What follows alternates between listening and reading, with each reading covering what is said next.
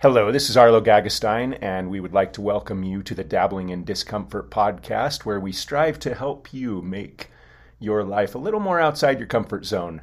And I have a very special guest today, Amy Campo, who I have trained with for quite a while at Mori Training Center. She is a fantastic grappler, a fantastic human, and I'm super excited to have you here today, Amy.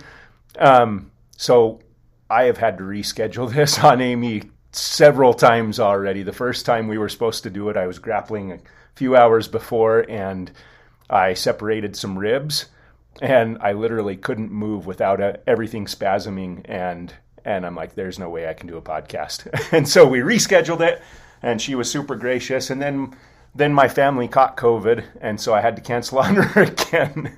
But anyway, it is fantastic to have you here today, Amy. Yeah, thank you. I'm grateful for the opportunity. Yeah. Thank you for bringing me here. Oh, of course. Thanks for coming. So when did you first start getting into Jiu-Jitsu and why? Gotcha. So I started training when I was 13. I just hit my 9-year anniversary, actually, for training. The why for training... My dad brought my oldest brother into training so that he could learn how to really fight, and so that he could maybe learn some discipline and some self-control, so that he maybe wouldn't have to fight so much because he could prevent them from happening. And so how I got into it, he just brought me in when he was dropping him off one day, and he showed me the class, let me watch, and he's like, so you think you want to do this? And I just nodded. I didn't think that he was going to put me in anything. So I nodded at him, and he talks to the coach, and he signs me up for all the classes and buys me all the gear and says, don't tell your mother. And then we get home, and he tells her everything. I guess he just wanted to be the one to say. So yeah, I got into it just out of the kindness of my father and being able to put me in something and having that opportunity, which I think put my life in a whole different direction than maybe it would have gone otherwise. Right. And that's maybe how I got into training, but as far as my why goes, that's a question I revisit often. And I think, especially when training is at its hardest, I think it's easy to come back to that question, the why of why you're doing this. My original why was like, I can't be beat up on my ceilings anymore. Yes, freedom. That was my original why. I didn't want anybody to be able to touch me if I couldn't. I've always cared a lot about self-defense and being able to take care of myself, and that's a big skill to have, and one that I was very eager to have. And then I think over the years I've grown to have more whys and more reasons why this is a good thing, why it's something to develop myself with, something I can learn other life lessons that parallel with other aspects of life, and that gives me a new way to see things and a new way to understand other things in other parts of life that I wasn't understanding. So that's just another one of the reasons that Jiu-Jitsu became so prevalent for me, is some of those things. Not to mention how much I can give back to other people, because there's been a lot of people who've given to me. Like my dad gave me this opportunity, my coach has given me these skills and the opportunities to be able to compete. And the amount of networking I've been able to gain from having these friendships and meeting people, it would be a pleasure to be able to give some of those things back to somebody else, because I know the difference they made to me. Yeah, definitely. Oh, that is great. Man, you just jumped ahead on all of my questions, and it's fantastic. So it's so important, like as a coach, where I deal primarily with coaching fitness, strength and conditioning, but the why is so important. Like to revisit that often, I think that's fantastic that you do that. A lot of times I don't, but the why is so important when things get hard and when challenging, to be able to reflect and just say, well, why am I doing this? Why is this important to me? And if your why is strong enough, it's easier to push through things that might otherwise be more challenging and might derail you for a bit. So thank you for that answer. That's amazing. And so you started Muay Thai at the same time, right? You started Jiu-Jitsu and Muay Thai? Yes. I started all the classes at once, but I believe my very first class was a Muay Thai class. It was a Thursday evening. We came in on a Wednesday and watched, and then I came in the next day on a Thursday and started training Muay Thai. So for the first 3 or 4 years of training, I actually trained Jiu-Jitsu, MMA, and Muay Thai all together as much as I could. Right. And I really enjoy striking. And then I love MMA too, because then you can combine both the worlds, Jiu-Jitsu and Muay Thai. And as I started to compete more, which was about a year and a half, 2 years in, as I started to compete more and be more serious, I started to pull back from Muay Thai a little bit more, and so that I could focus and be a little bit more specific in Jiu-Jitsu. Right. Hone my attention there. Yeah, for sure. Are you still training some Muay Thai, or are you almost exclusively Jiu-Jitsu right now? Mostly exclusively Jiu-Jitsu, but I do like to, so every now and then I'll pop into a class. I've recently considered starting it again because there's phenomenal benefits that come from cross-training with Muay Thai and MMA. MMA, obviously, for its transitions and its aggression. Muay Thai for its cardiovascular benefits and for its joint and ligament support. Oh, yeah. I probably wouldn't have considered that, but that's absolutely very good. Yeah, so you're obviously most well known as a phenomenal grappler, but a lot of people don't realize that you've done a lot of Muay Thai and MMA training as well. You're a scary individual. It's a good thing you're nice. Just like you, though. I was going to talk. You have had one MMA fight, correct? Yes, sir. And it ended in an armbar relatively early. It did. I think that fight was interesting. I wanted to showcase striking, and within like 2 exchanges of striking, we ended up close enough that I could clinch. And so I was like, oh, wow, I'm this close, I need to clinch. I clinched her, and she walked all the way back and put herself on the cage, and I almost stumbled after her. And it was like, well, take what I'm given. So then I proceeded to take her down after a minute, and then once you're on the ground, you punch and submit. So it went over fast. I mean, that's a good thing. It's a good thing absolutely. Yeah. But I hadn't expected it to go quite like that. Are you interested in pursuing MMA? Not as a big career. Okay. I like it for the training. I like it for the fun. I like it to develop aggression. Okay. But I'd never thought of being like a big UFC fighter. Right. Coach came to me a couple of years ago, and he's like, "Hey, you're at the point where you can go in whatever branch of the tree you want. So tell me what you want." And I kind of thought about that, and I was like, I don't really care about going to UFC or anything. Oh, cool. Oh, great. Good.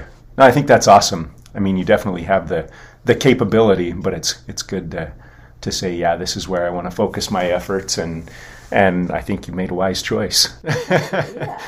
Do you struggle with aggression ever? You talked about how MMA helps you with aggression, and having trained with you and grappled with you, I don't feel like you struggle very much with aggression, but has that ever been an issue? Like someone who's as nice as you, do you struggle to maintain aggressive pressure, or you go for it every time when you're competing in jiu-jitsu? Competing, that's like no question. Yeah. But I think when I say aggression, I mean there's an aggressive athleticism that is demanded in MMA because of its volatile nature. There's always an incredible incentive to move now, to act now, to create something now. Right. And I noticed with jiu-jitsu, especially the more high level you get, there's a lot of times where you can be very, very strategic and you can wait. The very first Pan Ams I did, some of the girls were using strategies like that where they knew how to wait at the right times, and I was just like, ref, she is stalling, what is going on? Because I'm used to this, like, it's very, you are unsafe until you win the fight. So you do everything now to take care of yourself. That's what I came from, and I like that immediacy and urgency. Because I feel like it's promoting the fight to progress. Right. Yeah, for sure. And I like that aspect. And that aspect I feel like develops you a lot and develops your character and strengthens your mind, your grit. Yeah, definitely. That's a great perspective on it. I know as a grappler myself, obviously not a competitive grappler anymore, but that's something I sit and I wait and I take my time and I wait for openings but I love what you just said about how you're not safe until the fight's over, and there is a sense of urgency whether it feels like it or not. So training versus competition, how does that differ for you? I mean, obviously there's, when you step on the mat for a competition, you're there to win. And is there a difference in your mindset when you're just training with friends, people from the same team, versus once you're actually there at a competition? I think one of the only differences between training and a competition is how far you're willing to go as far as hurting the person you're training with. Right. Like, if I get to a point where I clearly have a submission on a training partner, and like I can go as far as I need to go until they tap, and if they don't tap, I can be like, I'll like go somewhere else, depending on what I need to be as a training partner. Now, in a competition, you know what you signed up for, so you can handle the consequences of your choices, whether it's tapping or not tapping. So one of my first tournaments, I armbarred someone relatively quickly and popped their elbow, and I stopped, and he didn't stop, and he ankle locked me immediately. And I'm just like, I can't believe I just lost because I popped his elbow and I stopped. and it's kind of funny because I walked off the side of the mat, and our coach was there, and he looked at me and he says, "I can't coach you." I'm like, okay. And over the years, we laugh about it now. But I don't know that I have what it takes to go all in on something when I know it's going to hurt somebody. Even at competition, obviously that was a small local tournament, but compared to like the stage that you're on at this point in your career. But I'm like, man, I really don't want to hurt anybody, and I don't know if I have what it takes to do it. Like, I'd like to think like if it was a life or death situation, or a situation where I was in imminent danger, that I'd do it. But as far as just competition, I don't know.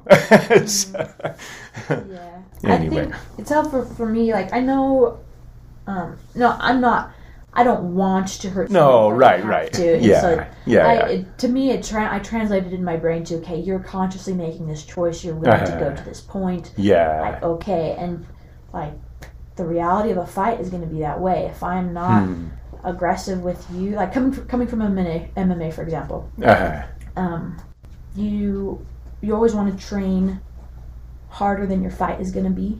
So that fight is easy. That's a little phrase that goes on MMA. Train hard, fight easy. So, and I've got to experience that several times over, making the training harder than you perceive the fight's going to be, or even harder than that, so that you're not shocked when you go in the fight and you don't get pummeled. Like, taking damage is very serious. It's like for MMA. For sure. You get rocked a lot. So, how do you go about challenging yourself and making it so, like, you talk about training harder than the fight's going to be? Is that something you just do what coach says, or there are certain ways that you challenge yourself as well? I know Eddie's really good about pushing us really hard, especially when something big's coming up, when a competition or an MMA fight for one of our guys is coming up. But are there things you do outside of training as well to challenge yourself, or is it pretty much just all in the gym, mentally or physically, either way?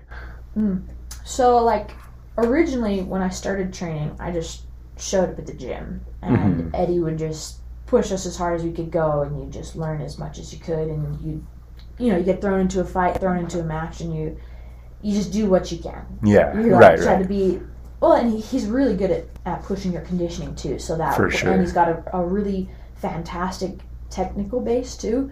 So not only are you prepared technically, but you're also incredibly prepared athletically. And both of those alone will take you far.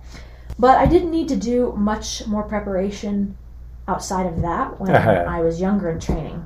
However, the longer I train, the more I learn that there are different ways you can better prepare yourself, and different ways you can be more specific and have specific goals. And I think that's a big difference in athletes. It's not necessarily who you train with or where you train. Those do contribute a lot, but I think how you train is probably the biggest contribution to how you're going to perform in a fight.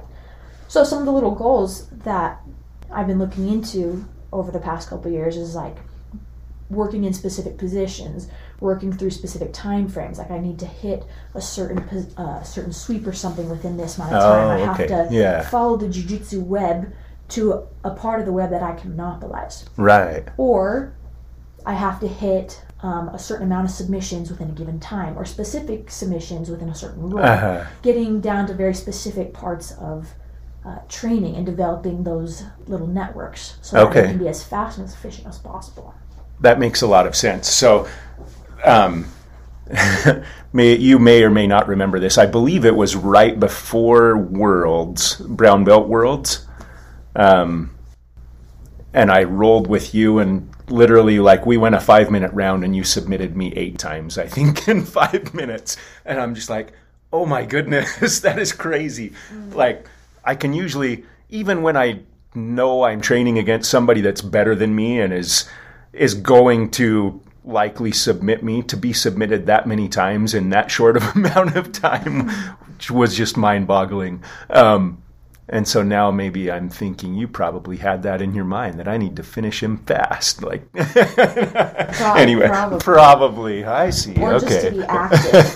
Because really, the more active you are, like, you don't even have to like hit all of the submissions, but as you are actively pursuing them, the odds open up. Yes. And being aggressive, like an MMA mentality, will just help you have the athleticism and the heart to be able to do that.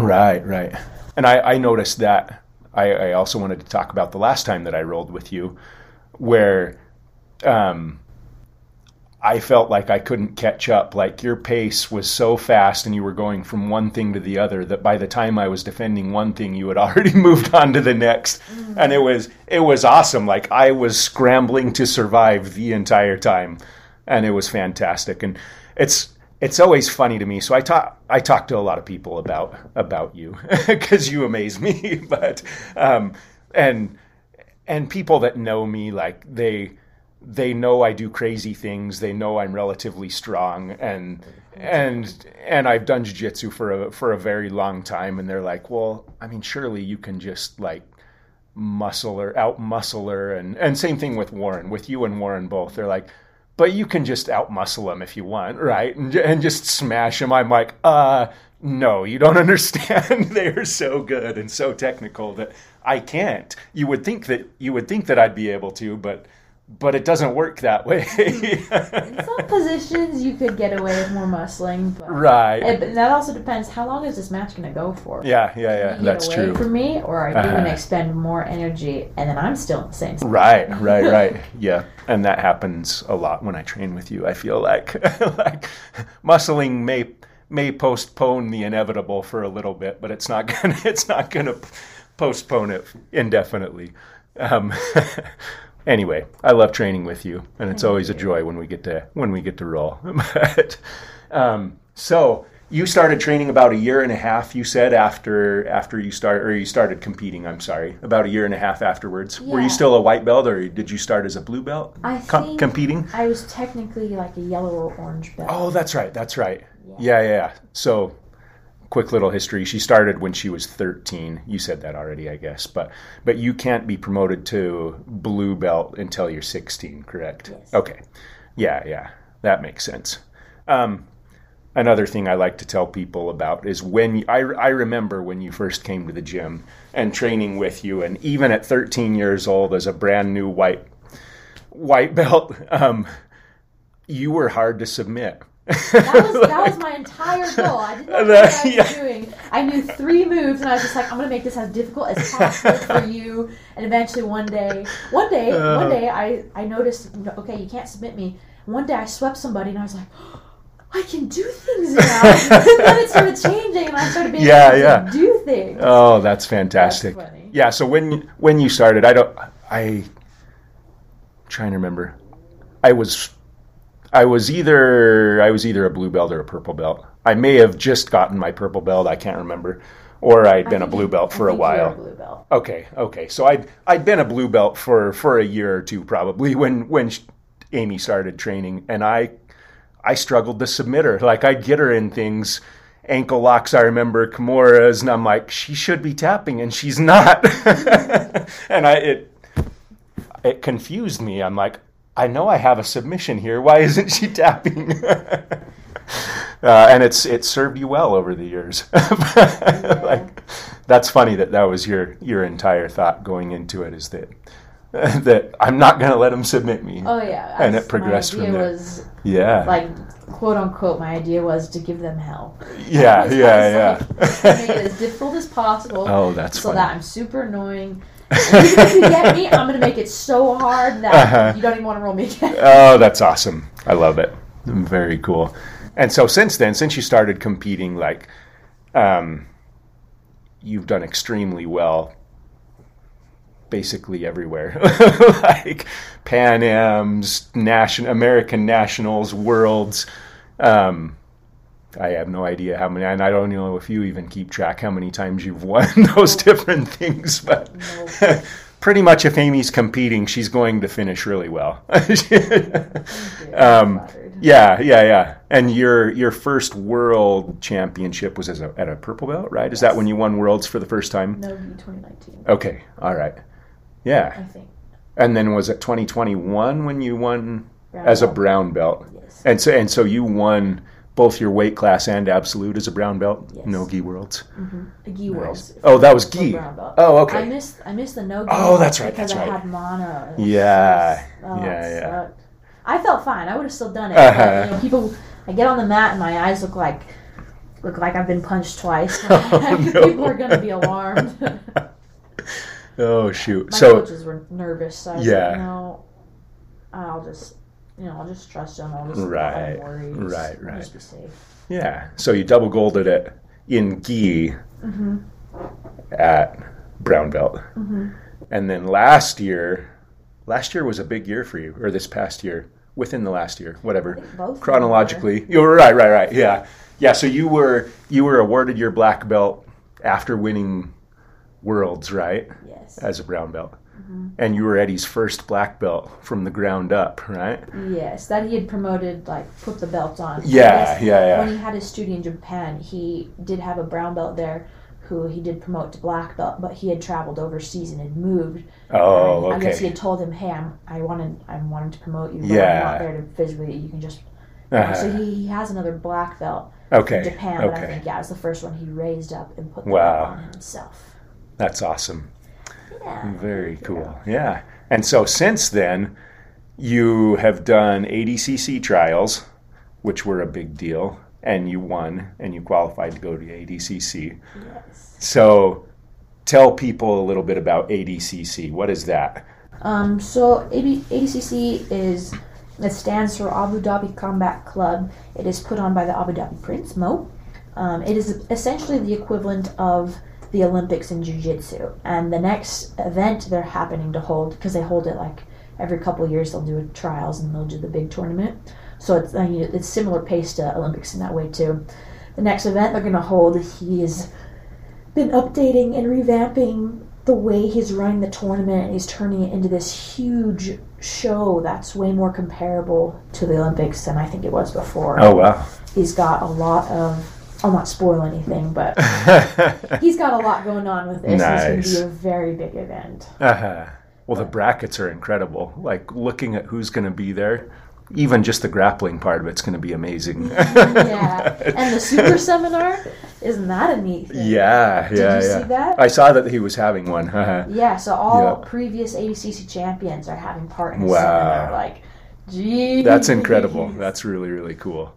Yeah. Nice. And so to get invited to compete at ADCC, I guess there are some special invitations, but pretty much you have to have competed there before or won trials. Is that kind of how it works? You have to have created an incredible name for yourself to be invited, or have won something really big recently. Okay. Or you have to have won before. And the only maybe potentially small fry guy who gets in there is whoever wins the trials. Okay. And for women, you have to win both the trials. Oh, okay.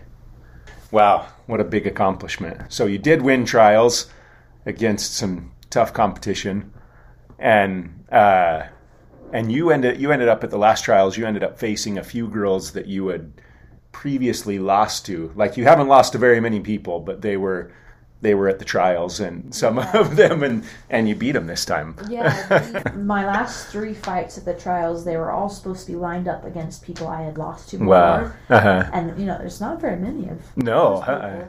No. But yeah, they were all lined up, and it was an interesting experience to prepare myself mentally and physically and to just wait there patiently for each fight and then to progress through each of the fights and discover more about myself and to revamp myself while I was there and change what kind of fighter I was. I think that was the neatest thing, is to not only triumph against my past errors and my mistakes and something that could potentially throw me off mentally, to triumph against all those things and then re-renown myself was one of the most incredible experiences. Oh, that is so cool. Very cool. And so ADCC is in September. Yep. Is it this? How many days is it? Is it a several day thing? It's like Friday, Saturday, Sunday. Okay. There's another. So they've got the ADCC Championship, which is the invite-only tournament, or if you won the trials. Okay. And then they have the Open, which anybody can sign up for. It's just their other big tournament that's going on a little bit more during the week. Yeah, right. So the championship is going to be the finale of the entire competition. Nice. And so you're in a bracket of 8 people, is it? Yes. And do they just have 2 brackets for the women? No, they just have the... Oh, yes. Isn't it? For the upper weight and yes, for the lower weight, yeah. because they only have the 2 weight divisions. Okay, right. Which is kind of sad, but... Yeah. It's okay. They're going to... In the future, the princess said he wanted to do more weight divisions for women. Yeah. Yeah, so that'll be nice.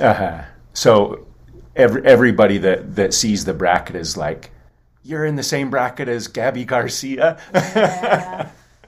Oh, that's so. Those of you who don't know, Gabby Garcia is probably over 200 pounds, and she is absolutely ripped. Like she's so, she's not a fat 200 pounds. She is super lean and muscular. And she's been a black belt for years. Yeah. Competing ADCC and Worlds and been competing for years. Right. She's won World Championships many times and ADC previously. I don't know how many times, but I think you got her. I would love to see that match. If it works out that way and you end up facing Gabby Garcia, I'm really looking forward to that. I'm looking forward to all of your matches at ADCC, but yeah, that's going to be great.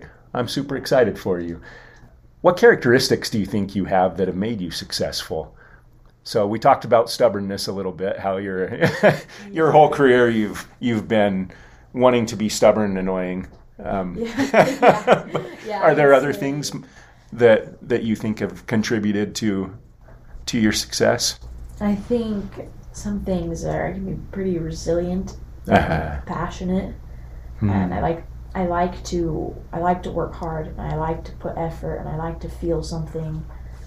I like some of these experiences that build you. I like pursuing things that are going to develop me, and usually those are the hard things. Right. Being annoying and being stubborn. Oh, another part of me is I really like to be defiant. Defiant. I know that doesn't sound like the gentlest thing to be, but I have this thing about me where you tell me I can't do something, and I'm like, watch me. So I think that helped, especially when I was younger. They're like, you can't do this, and I was like, okay. So we've talked a lot on the podcast before, and you mentioned it now too, that you like to pursue things that challenge you and that are hard. And I think everyone with any level of success in any endeavor, whether it's athletics, whether it's business, whatever it is, understands and realizes that that's all part of the process. Like pursuing things that are hard and that are going to challenge you and push you outside of your comfort zone. And incidentally, that's what our entire podcast is about, is spending more time outside of your comfort zone.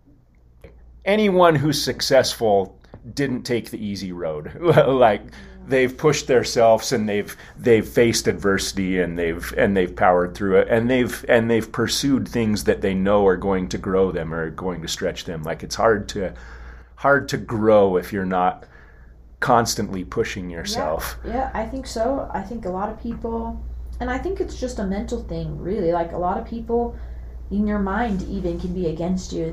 They're seeking comfort. They want comfortable things. Right.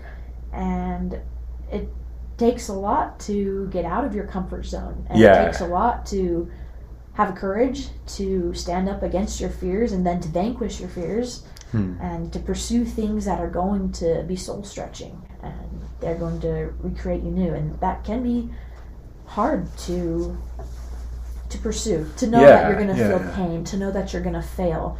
But I think if you can just start, I think you can work at whittling away the fear of failure or the fear of pain. I think if you can just start, you can learn how to build a mentality that accepts it, that embraces it, that translates it in your brain into, this is my progress, this is my success, this is what's making me happy, this is where I'm finding satisfaction, this is where I'm finding all the things I'm looking for.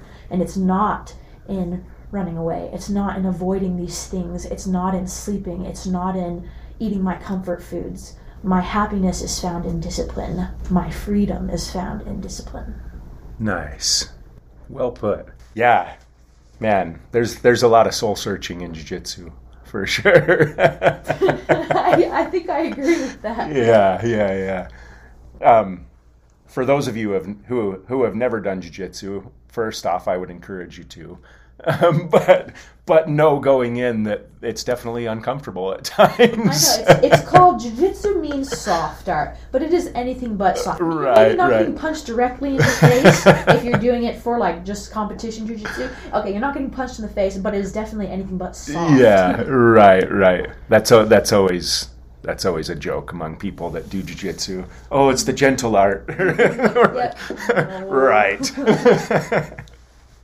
Oh, that's funny. What are your plans for the future after ADCC, after, I don't know, could be before or after your jiu-jitsu career? I mean, not looking way down the line or just more short term this year after jiu-jitsu. Yeah. So there's a couple other competitions that I'll look into, like Pan Am's and Worlds for Navy. I'll look into in the fall. Maybe a handful of super fights here and there. Okay. We'll see what we can do with that. And maybe a handful of seminars too. I think I wouldn't be opposed to going on tour and doing a handful of seminars and kind of seeing a little bit of like East Coast, maybe Europe, and being able to share jiu-jitsu with other people, but also being able to become more aware of other cultures, other lifestyles, other mentalities, so I can learn and expand myself as a person, so I can be more capable, I can understand more people, and I can communicate better. I'd like to expand myself in that way also, as well as be able to share. Okay. Oh, I love it.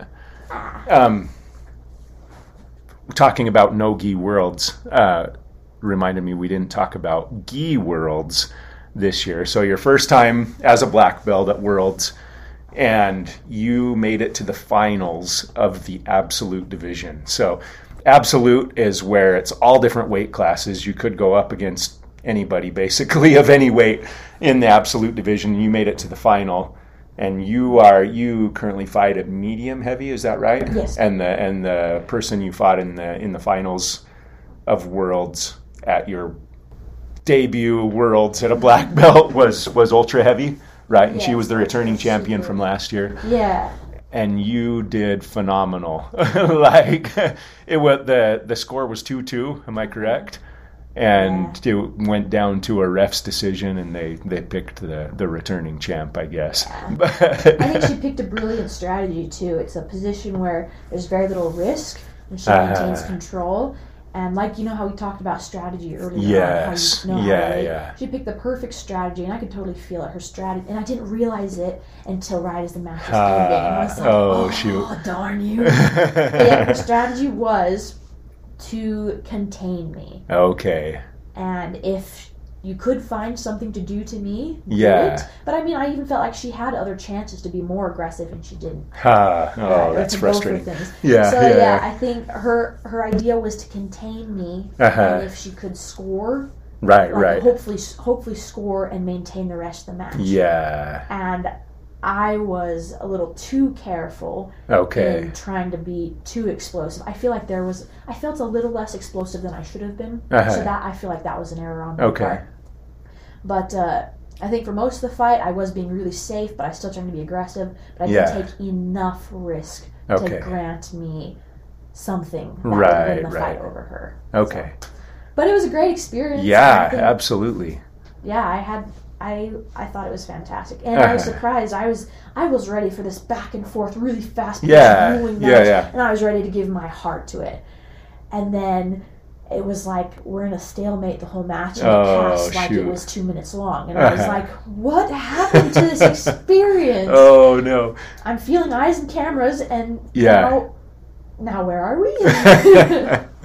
It was cool though. Yeah. Well, I think it's not very common for a first year black belt to do that well. So congratulations, nice job.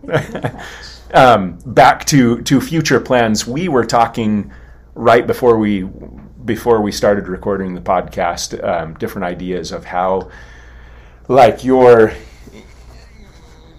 thinking about maybe doing service type stuff or helping people in need, and how you could maybe tie that into jiu-jitsu. Do you want to talk about that at all?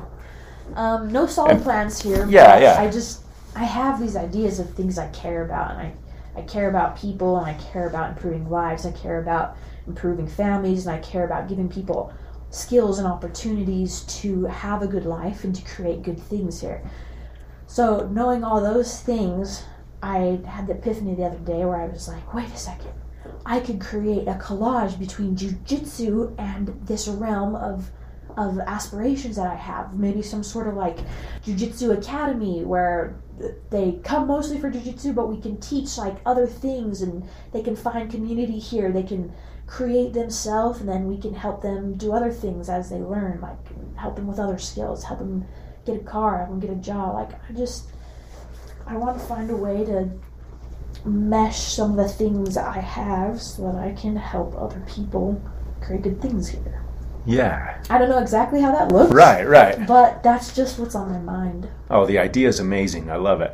Thank you. I think, that's going to be so exciting. And I'm anxiously looking forward to see where you end up. Well, thank you so much, Amy, for coming on the podcast. I truly appreciate having you here, and I appreciate your friendship and the opportunities I get to train with you here and there. It's always a joy, and you're one of my favorite people. So, thank you so much. So thank you so much. I would like to give a little shout out to my coach. Absolutely, for sure. I've probably said this on like 4 podcasts now, but just how my coach kind of decided to, Eduardo Mori, he decided to kind of take me under his wing and bring me into his family and be the mentor or the coach or the figure I could look up to become something in jiu-jitsu, but not just that, to also give me opportunities to learn how to take care of myself and find opportunities to become more things than just jiu-jitsu. And that's, I always believed in that, a person who was that way, and he is that way. And I'm very grateful for the things he himself has taught me and the other people he has brought me to. And actually, a lot of people don't know this too, but I started actually going to church more often with them than I did by myself. And my spirituality is a huge part of my mental fortitude. And actually, I give my spirituality something, I give that credit for actually teaching me how to be truly disciplined. Right. As something that, leads me when I don't know what's the best option. And I don't even know that the option I'm being given is what's going to take care of me the most. But I credit that to my discipline a lot. I just want to give a good thank you to my coach and his family for taking me in. But then also to my team, because jiu-jitsu is not something you just, at least to compete, you can't just practice jiu-jitsu alone. And my teammates, they go through a lot to help me train and to be there for me and be consistent and to support me. No matter how the training goes, my teammates are always willing to put their bodies forth to help me train, but they're also willing to extend an arm of friendship and kind words and encouragement Yeah, yeah.